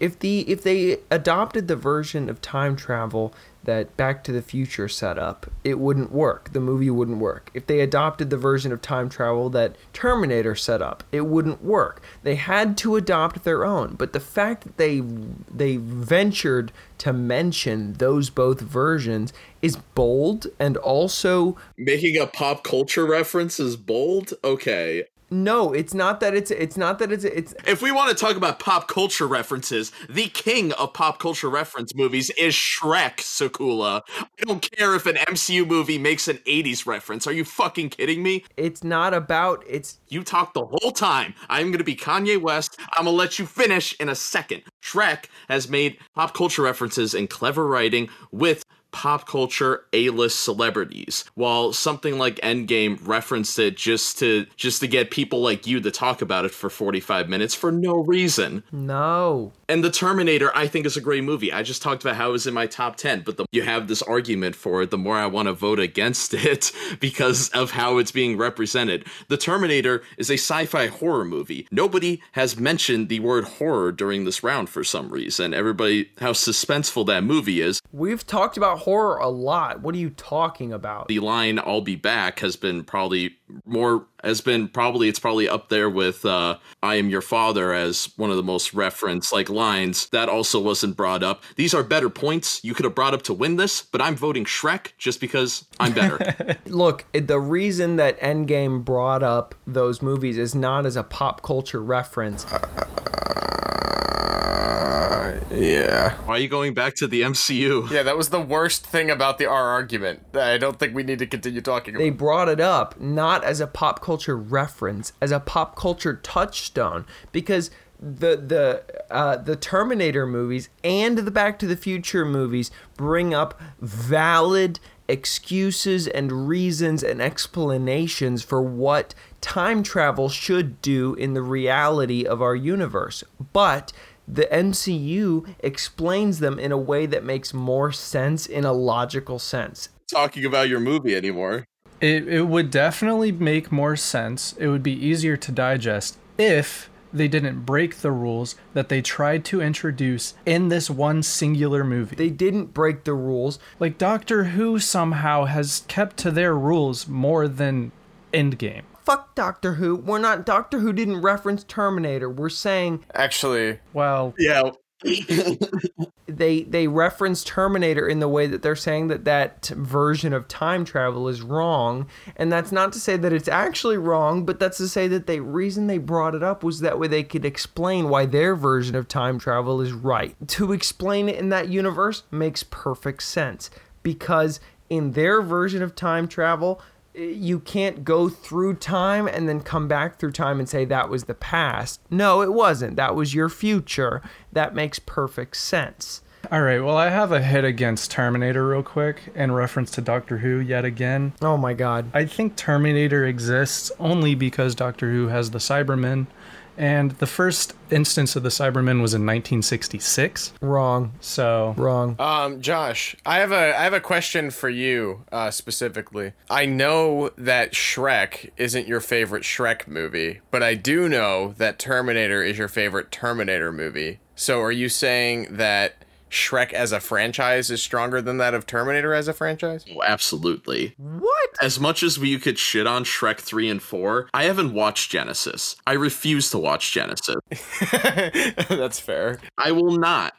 And I'm sure I'll watch it one day, but the fact that I no, you shouldn't. Nate, you put up a weaker argument for Terminator than I did. No, he didn't. He just asked me a question, Sakula. He wasn't making an argument. Yeah, he brought up Genesis. I brought up Genesis. No. And then me and Alden saw Dark Fate, and I never felt so offended in a movie.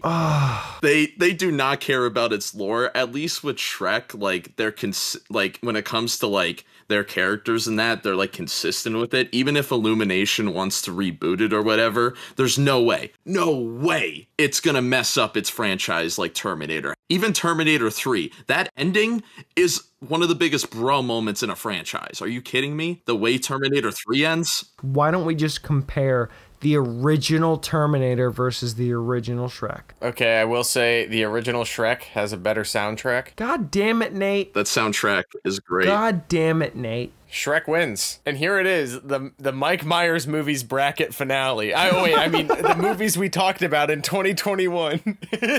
We've got Cat in the Hat versus Shrek. Shrek. Obviously. It's obviously Shrek. Is it? If it was Shrek 2, it would obviously be Shrek. But I think these are very, close together. I agree. It's clearly Shrek. This is not a competition. If it was Shrek versus Cat in the Hat, we could fight about this. It's fucking Shrek. Do you think Shrek has better bits than Cat in the Hat? Because I don't know. The cooking sequence in Cat in the Hat is pretty good. Yeah. I think the character dynamics in Shrek are better than the character dynamics in Cat in the Hat. I think that the world design and the way that the story evolves is better in Shrek. I think the villain in Cat in the Hat is scarier than the villain in Shrek. Based. From his inception, Farquaad is kind of like a joke of a villain. Like, and I think that that's definitely the point. Yeah. But I think that Alec Baldwin being this like two-faced guy who's infiltrating this family is something on the lines of Cape Fear. It's kind of terrifying because he's able to woo the children's mother to send Conrad off to military school and really just financially ruin the family next door is something that I think is much higher stake than ostracizing the fairy tale creatures to Shrek's swamp. And at the end of the day, it's not really like a huge deal for anyone but Shrek, and that's why he goes on the journey that he does. But Cat in the Hat it's about family. And that's what's so special about it. It's definitely Shrek here. Okay, I do want to compare the Mike Myers performances. What the first Shrek lacks is we don't see Mike Myers. It's like the animation of Shrek is iconic. But in Cat in the Hat, you get to see Mike Myers just do his thing, be funny, use physical comedy. It's all great. It's just like stuff with the Austin Powers movies. That is definitely a point I could give it over Cat in the Hat. Shrek probably has the better supporting cast. Oh, definitely. The Cat in the Hat, I mean, doesn't really need that. It's really Mike Myers' movie. It's interesting to say that because he's not even in the whole movie. Well, I think you got two really competent child performances there, too. Bit is funny, too, with the, "You're fired!" Duh! The constant hand sanitizer is funny. A little too real. That's all great. It holds up. The use of the colors and the environment, like we said before, like it's so vibrant and so much more inviting than say like a live action Grinch movie. I think there's a lot to appreciate. And I think in the year of 2021, you have to look at the diamonds in the rough. And that's exactly what Cat in the Hat is. I think that Shrek is the definition of a diamond in the rough. Ow, it won Best Picture. It was the first ever animated Best Picture. Sure, it won Best Picture, but it always gets like the meme like excuse of like, oh yeah, Shrek is good, but it's a meme. It won Best Animated Feature, guys. It didn't win Best Picture, but go on. That's what I meant. Maybe it should have won Best Picture. It won Best Picture that year. What was that? 2002 Oscars? Shrek is the clear winner here. Maybe What won it? maybe it shouldn't. I'm just looking at the nominees and it doesn't say the winner for some reason on Google. It was A Beautiful Mind. Okay. Fellowship of the Ring is also on here. I thought that was the year of Crash, and I was about to give that award right to Shrek. As much as I do love Smash Mouth, I have to say the better Smash Mouth song is in Cat in the Hat than Shrek. All Stars the hit, Whoa, my God. Yeah. but Getting Better is a better song. Yeah. Smash Mouth is in this? This is insane. Yeah, Smash Mouth is in Cat in the Hat. That little pop montage thing that they have when they're cleaning up the house, where it's a parody of other Smash Mouth songs. Smash Mouth just best friends with Mike Myers. I think they were best friends with Universal. They were on their record label, so they just threw them in everything. Forgot that was Smash Mouth. That is a good song. Yeah. I mean, the rest of the soundtrack is... It's got a fun score. The fact that you had to be reminded that there was Smash Mouth music in Cat in the Hat. Cool. There's so many great things going on in that movie. It's hard to keep up, let me tell you. Oh, that's your excuse? Even though you didn't even know it. You didn't even know it until now. You didn't even know it. The bit where he goes to the party and like it just so happens everyone's wearing the same hat as him and he gets his hat mixed up. And right before that, where he's dressed as like a Greenpeace hippie trying to get Alec Baldwin to sign that document with like the two-armed pen to get the dog. The dog retrieval in a movie about a cat is just... Look, out of all of the movies that I would lose sleep over, I can understand almost any of these. Even Terminator versus fucking Shrek. Or Prestige versus fucking Cat in the Hat. Look, I feel like at this point, neither of these are consequential to you. No, but they are, because at this point, I am invested. that Shrek is 1,000% better than Cat in the Hat. I think that Cat in the Hat is a fan-fucking-tastic movie that deserves the recognition that it needs to get. But Shrek has the lasting cultural impact above Cat in the Hat. It deserves to win. Cat in the Hat does not have that. It does have some good interaction between the cast, but it does not have the same cast-like chemistry that Shrek has. What would you be more excited for right now? Shrek 5 or Cat in the Hat 2? Shrek 5. Because I think we're getting a Shrek 5 and it's Illumination. Why would I be excited for that? I don't think I want to see either of those, if I'm being completely honest. But a Cat in the Hat 2 would definitely turn some heads. I think one thing that's really interesting about these two movies specifically is how contrasting their critical and reception was. Off the bat. Like, Shrek was a runaway critical success, and Cat in the Hat, which I think tonally these movies are very similar. Cat in the Hat is a live action cartoon, and Shrek is a literal animated movie. Both are based on kids' books. But Cat in the Hat was dead on arrival, bombed critically, did all right in the box office, but I mean, the fact that the director hasn't made a feature movie since is, mind-blowing, especially since he was Tim Burton's art director for, 6 movies.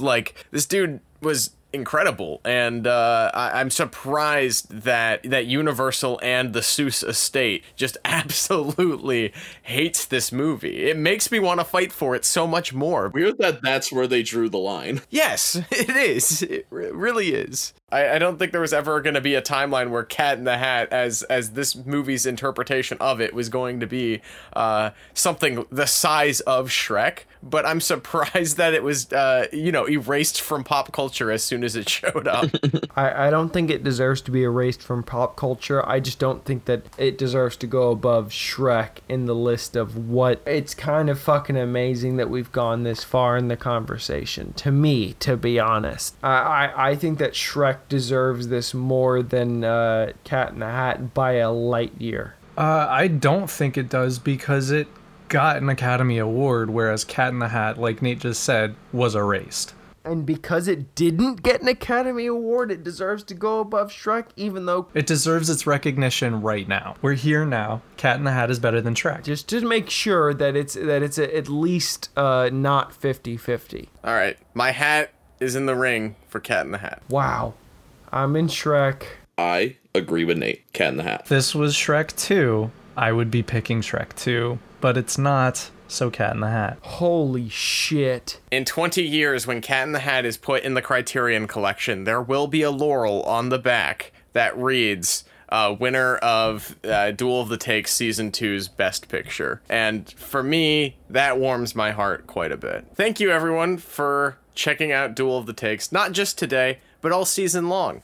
I think that this was a great way to celebrate the roller coaster of a year we've had. I would like to say something about Season 2. Yes, Josh, please do. There's been a lot of changes, a lot more changes than I think any of us thought Season 2 was going to bring on. For every single person that has still kept up any changes we made to how we presented the podcast or new guests or new hosts, if you're still here and you've been watching the past 2 seasons, thank you so much. It truly means a lot. I think I could speak for everybody that it is awesome that Duel the Takes does have a following and that we can continue it with such a loyal fan base. Like, it truly means so much to all of us. I've been watching since you guys started this. Obviously, I haven't seen every single episode, but I'm grateful and honored to be here as far as I have been. What you guys have created is an incredible show,